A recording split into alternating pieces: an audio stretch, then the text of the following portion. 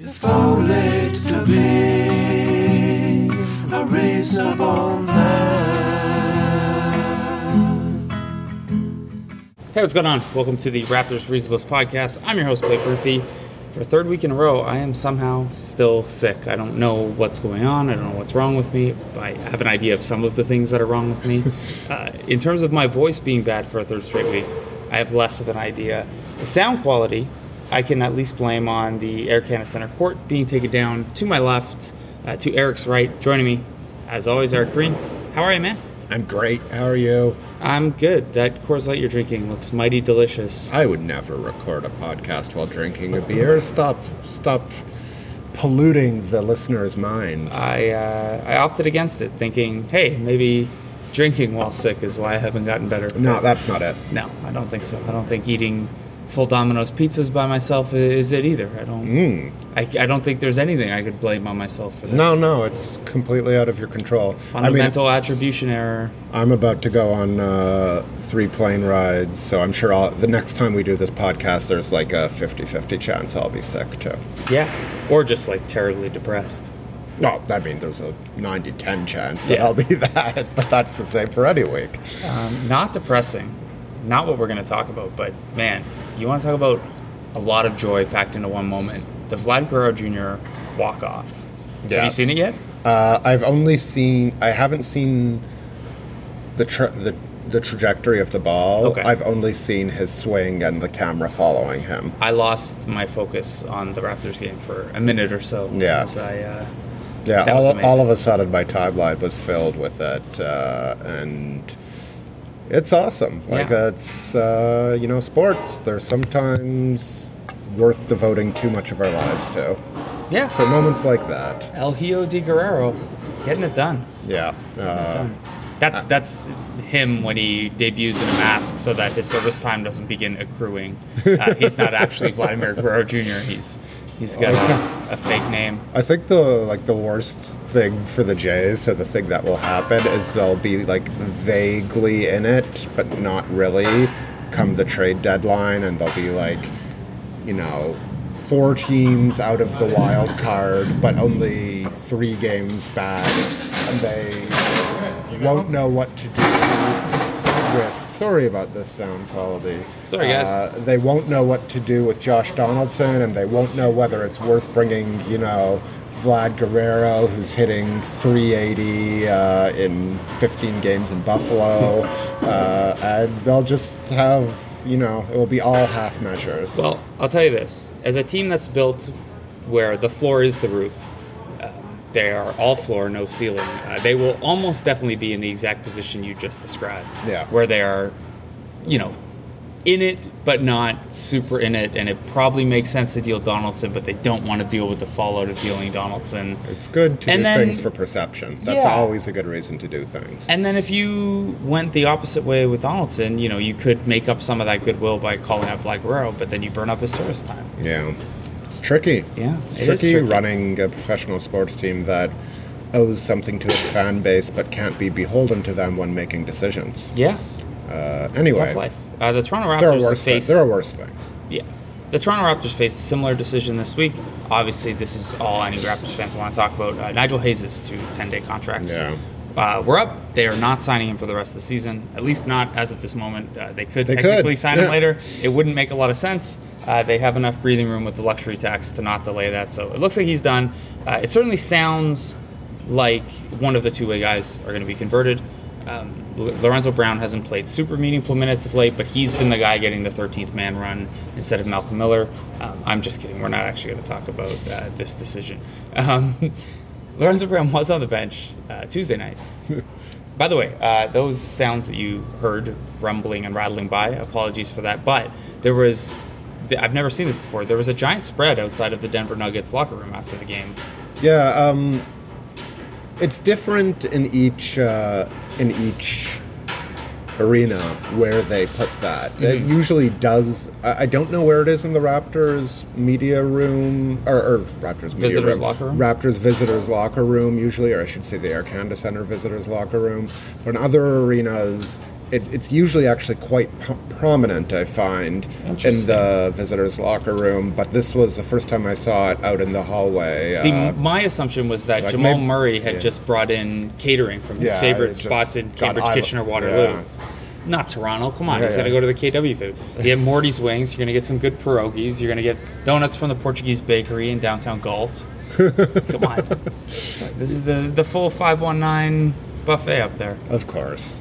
I don't really know. I mean, twice steel pizza, I guess. I don't think they'd bring that in. I don't know how well it would hold. I can't hold my own in this conversation. Jamal Murray was at the Arcana Center on Tuesday with the Denver Nuggets.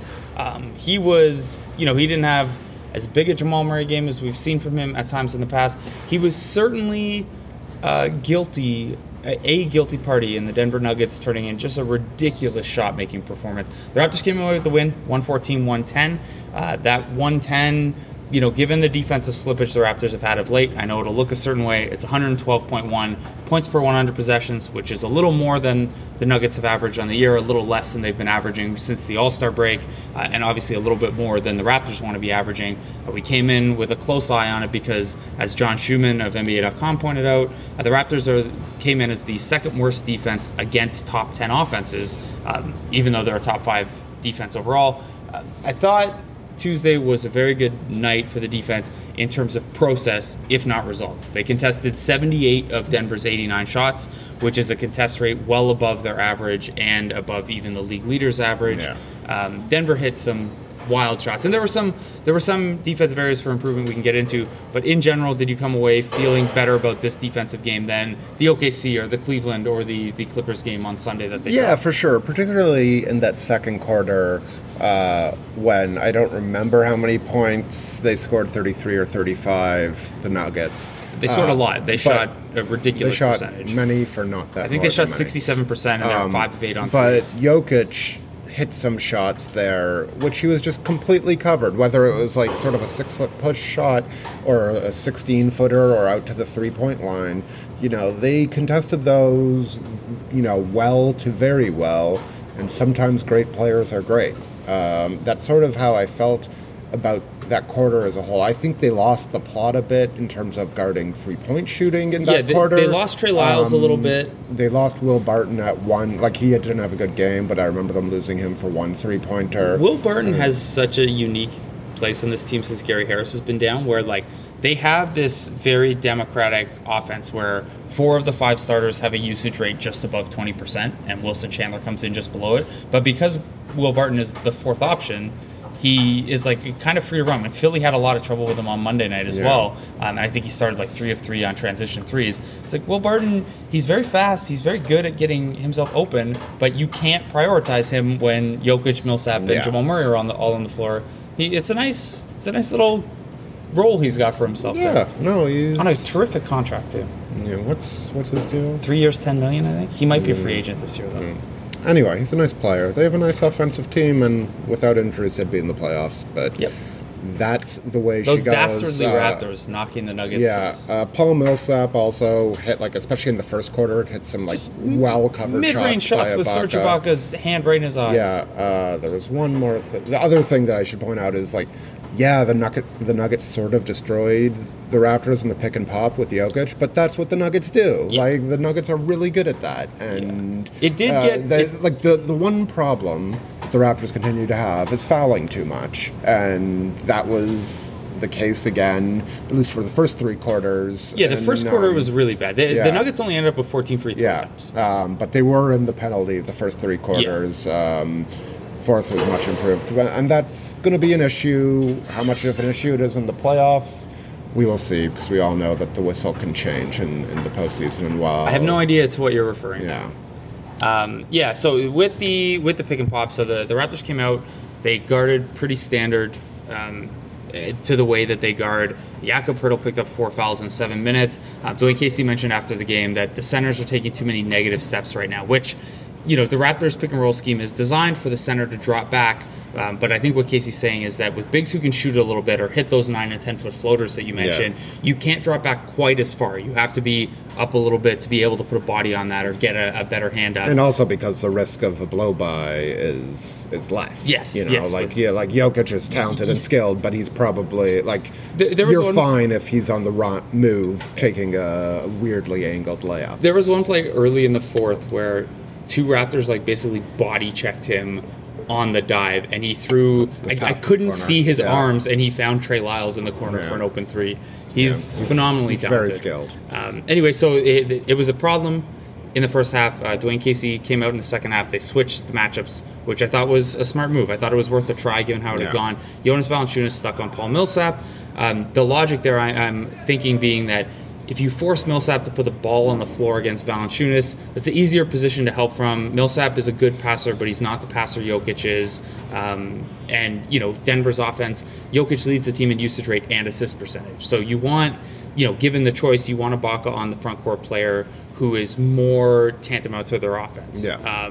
So I thought that made sense. It didn't entirely work out. Paul Millsap had 12 in the third quarter. Valanciunas had a nice offensive game, but did not have his best defensive game.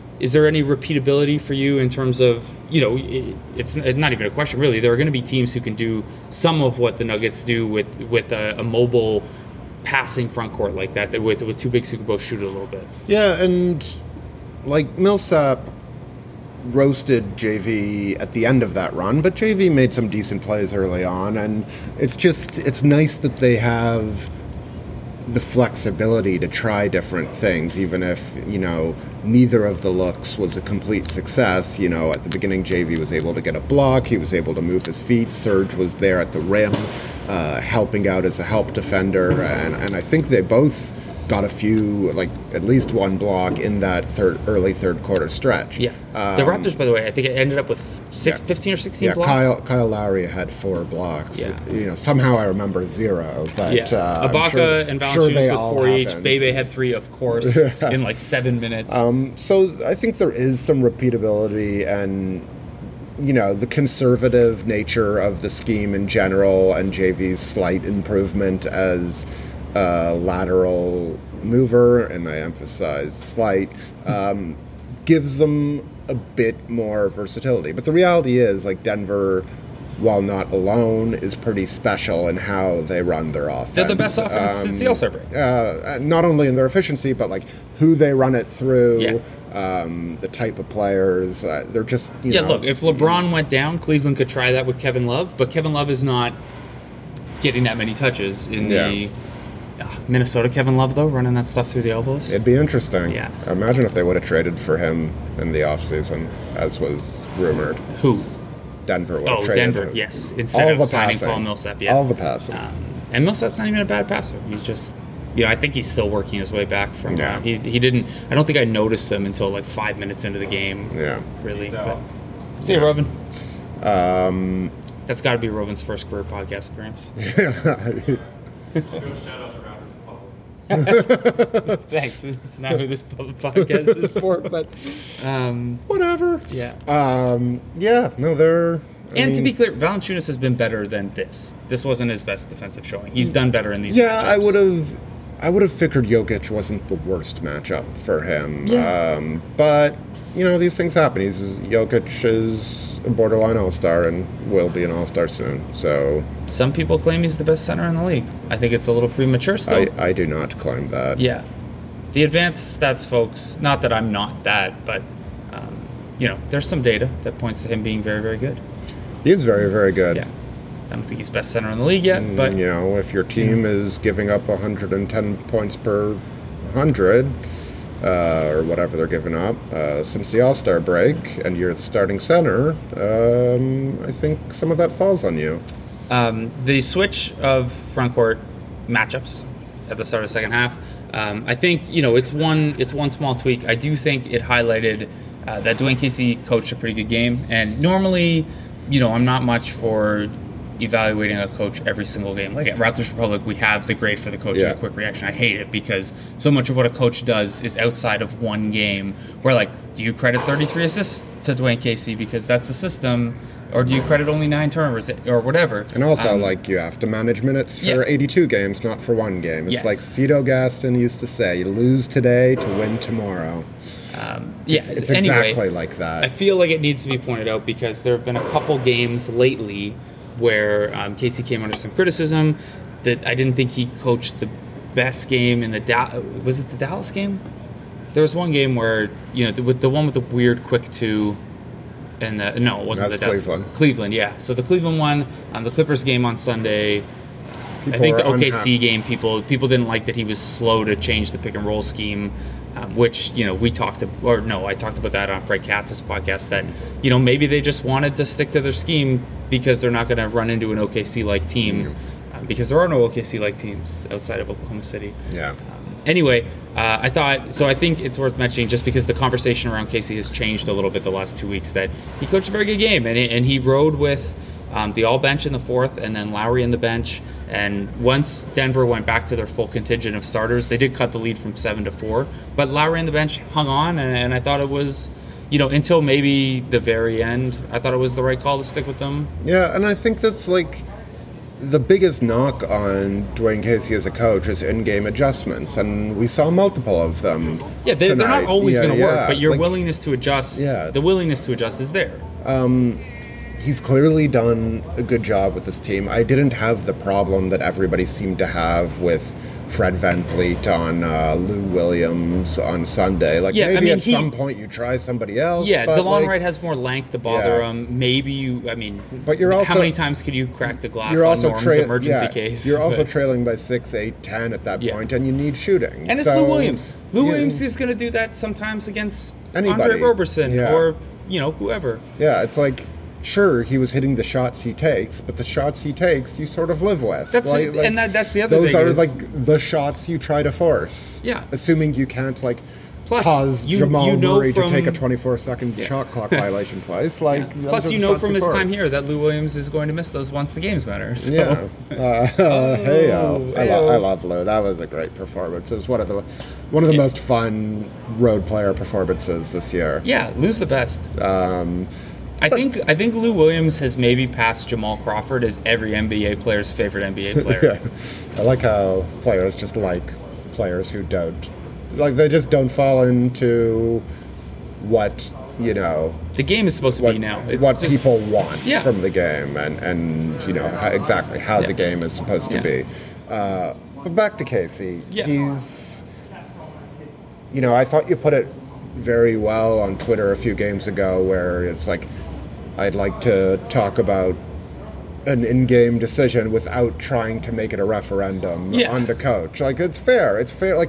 Not everything he does works. Maybe he stuck with VanVleet one possession too long. Maybe he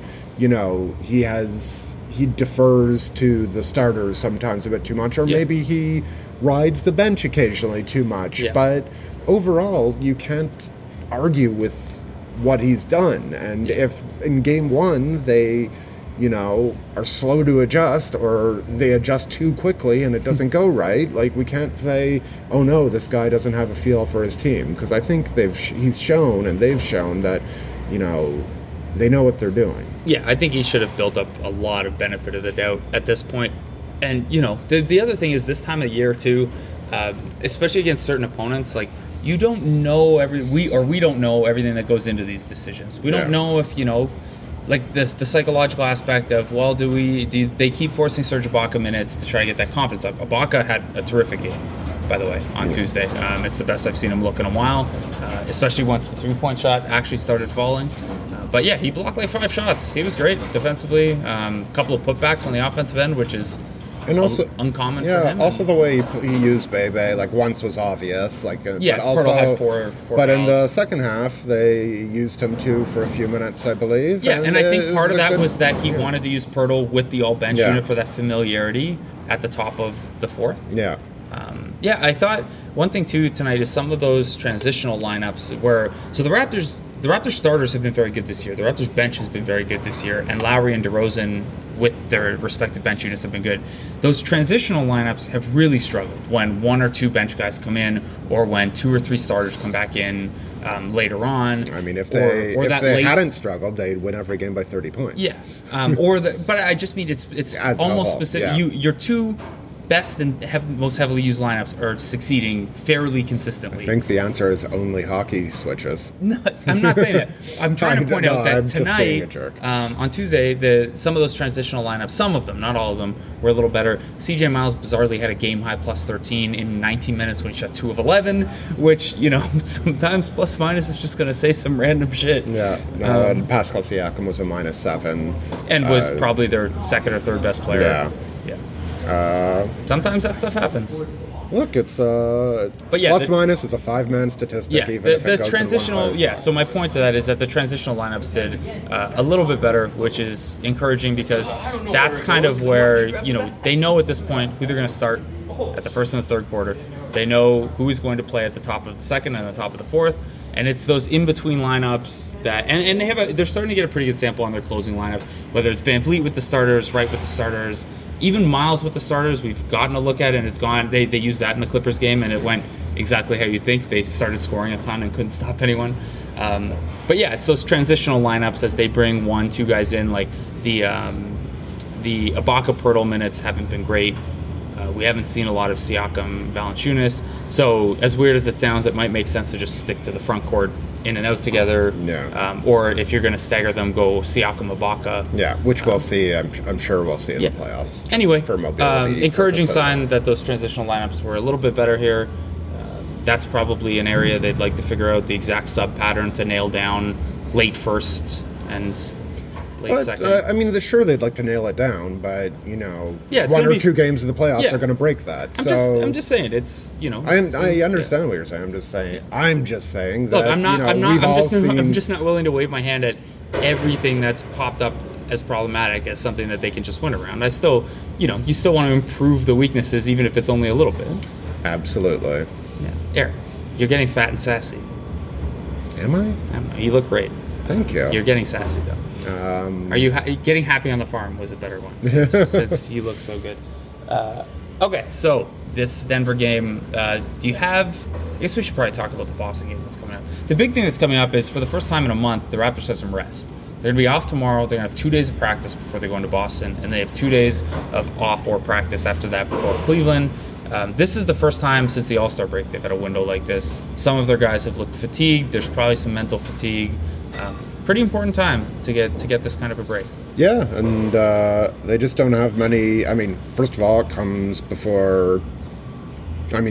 Whatever about the Cleveland game, but the Boston games are obviously the two most important games. Yeah, you split those and you probably get the first. Yeah, and if you lose both, then you're sweating down. Yeah. You're just sweating the rest of the way. They're 3.5 up after three, so that's big, but we've seen the defensive slippage, and there's not much reason to be concerned about the offense. I wrote something about the free throw rate sort of dropping, and again, there weren't many tonight. I think they ended up at 9 free throw attempts. It was very low, none for Lowry and DeRozan. Yeah, which is bizarre, and that's an outlier. Although but Lowry and DeRozan, they also had 8 assists each. I think, and they scored 26 points on 26 used possessions, which isn't great. But when you have 16 assists on top of that, they're making different decisions. Yeah. Like the reason not to, I wrote a thing about it, but the reason why it's not a huge issue is because this offense is built around them making different decisions at those points, because in the playoffs, sometimes when they go up and draw contact,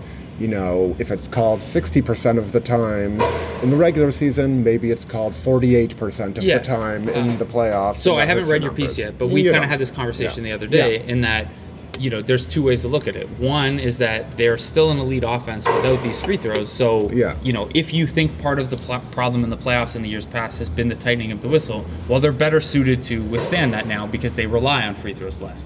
The counter to that being that threes are higher variance than free throws. So if threes are a larger part of your offense at the expense of too many free throws, then your entire approach is a little higher variance. Yeah, which, we don't do well with probabilities and variance. I just wonder what the balance is. Yeah. Kyle Lowry's up to, before this game, like almost 63% of his field goal attempts are three-pointers, which is amazing. He's still driving way less. Like, that's almost three-point specialist percentages. Yeah. It's almost like C.J. Miles is what, 75%? 76, 77.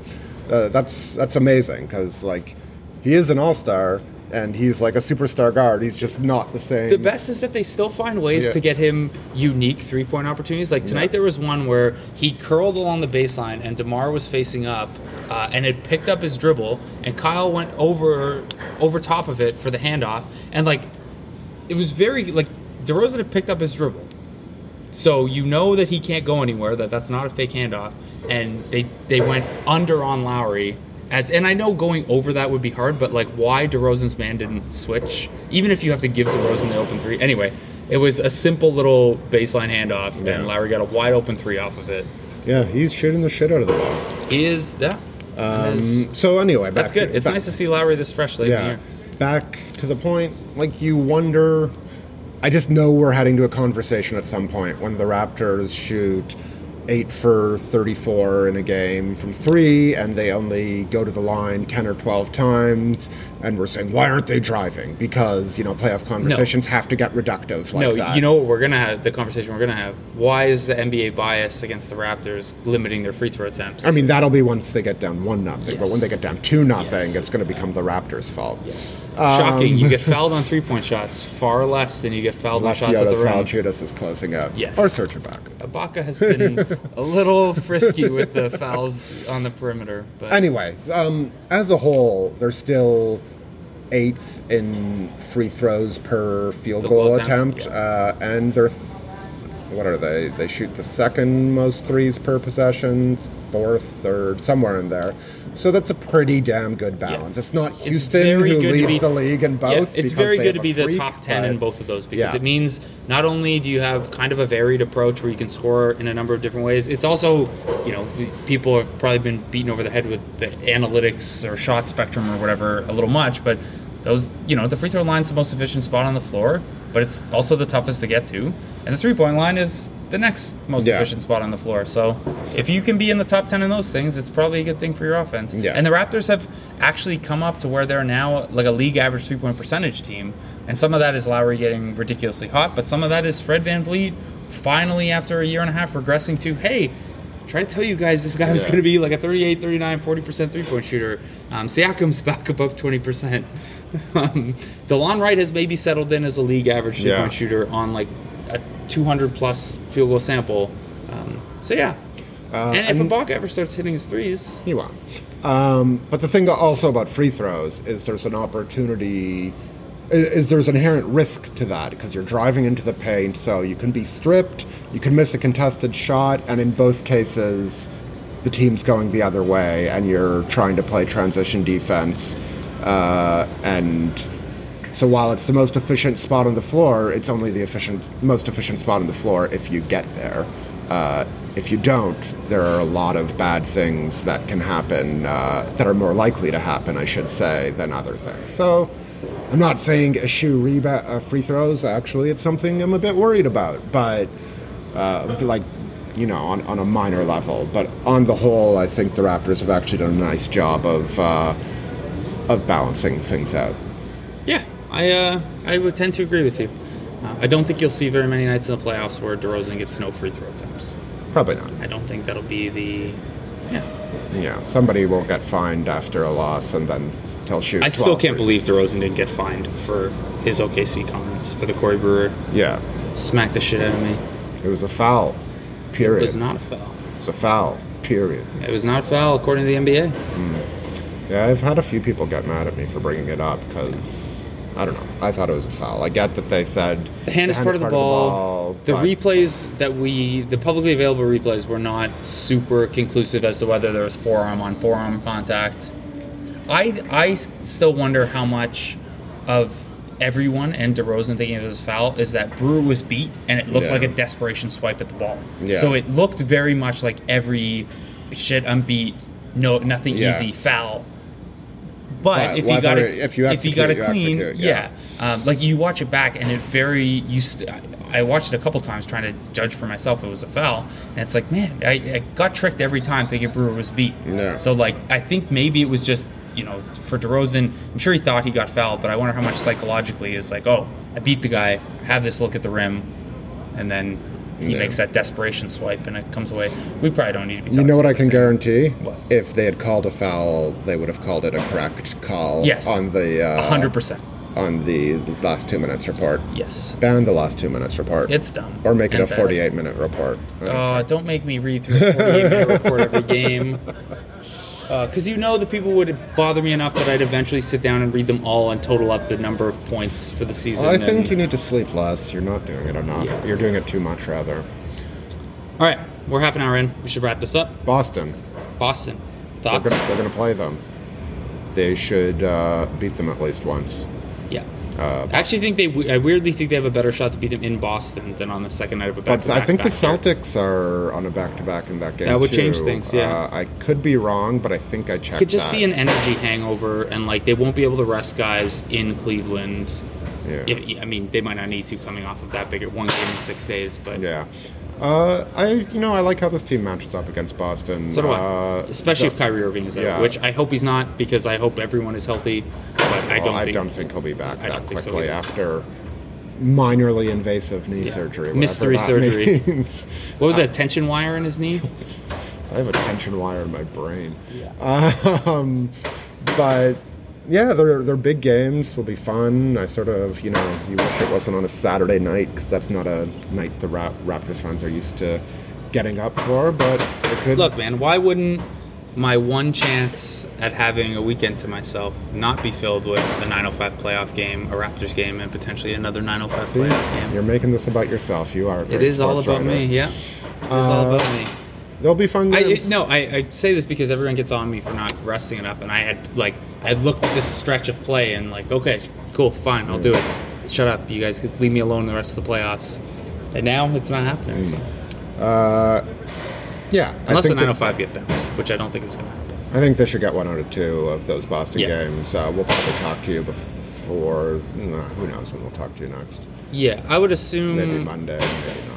But only one game will have happened. I mean, yeah, it since might make then. sense to wait and do this post-game Wednesday after the Except Celtics I game. might be grumpy then after traveling. Yeah, well, Maybe. you're so cheerful today. Perky. I am fucking delightful. Whoa, F word on the Yeah, podcast. Unbelievable. I just, it's so rare when I'm in a buoyant state you of... had your good cuddle session with Walter. Oh, You're on guys. top of the world. He's such a good boy. Any wrestling thoughts? Nope. All right. Yes, actually, but none that I'm going to. Also, to the guy who tried to @ Daniel Bryan and mad at him that he made me such a wrestling fan on Twitter, you added the wrong Daniel Bryan. And I didn't want to correct you on Twitter, but you sent a message to the wrong guy.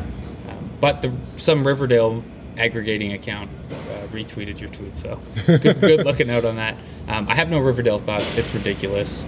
I'm trying to remember. Oh yeah, what happened? It was. It's not a great show. No. I don't know if I'll make a third season.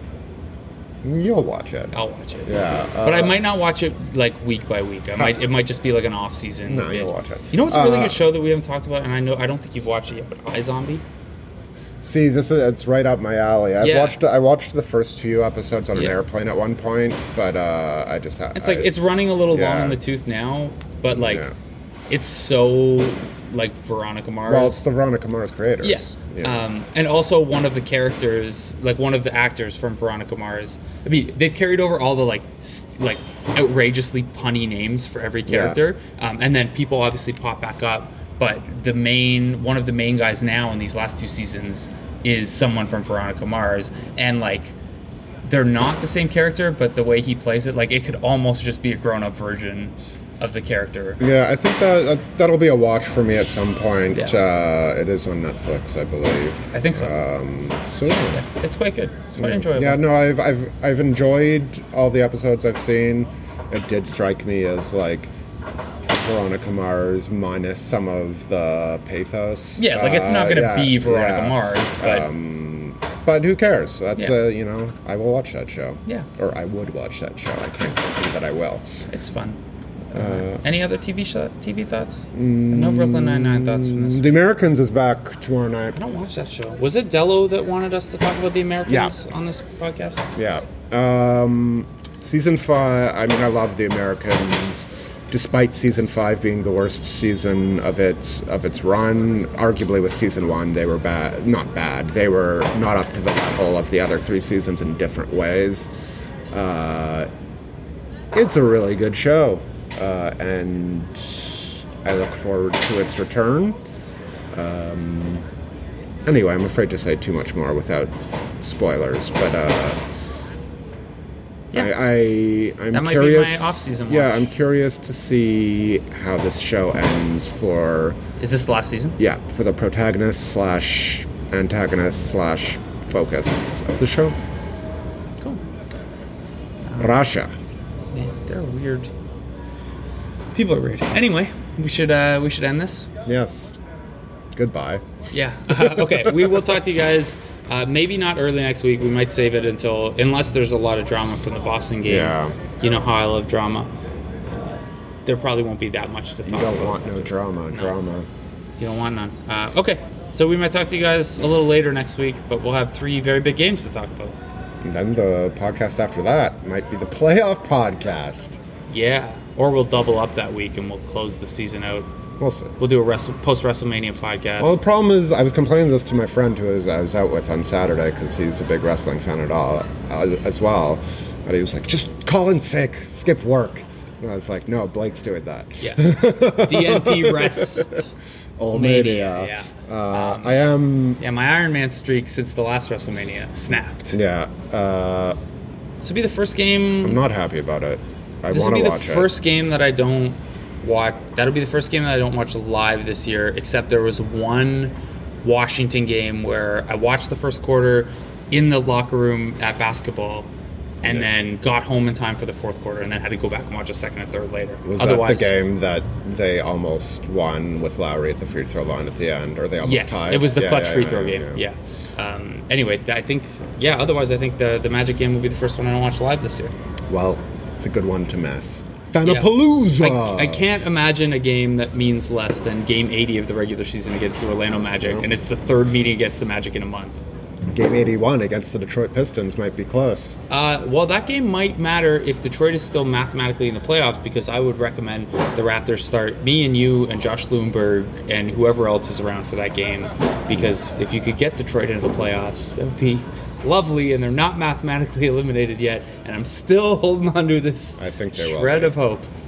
Yeah, I think they're going to be knocked out. I don't think they're long for this world. Yeah, Milwaukee was losing when we started recording this podcast, which would drop them back to 8th.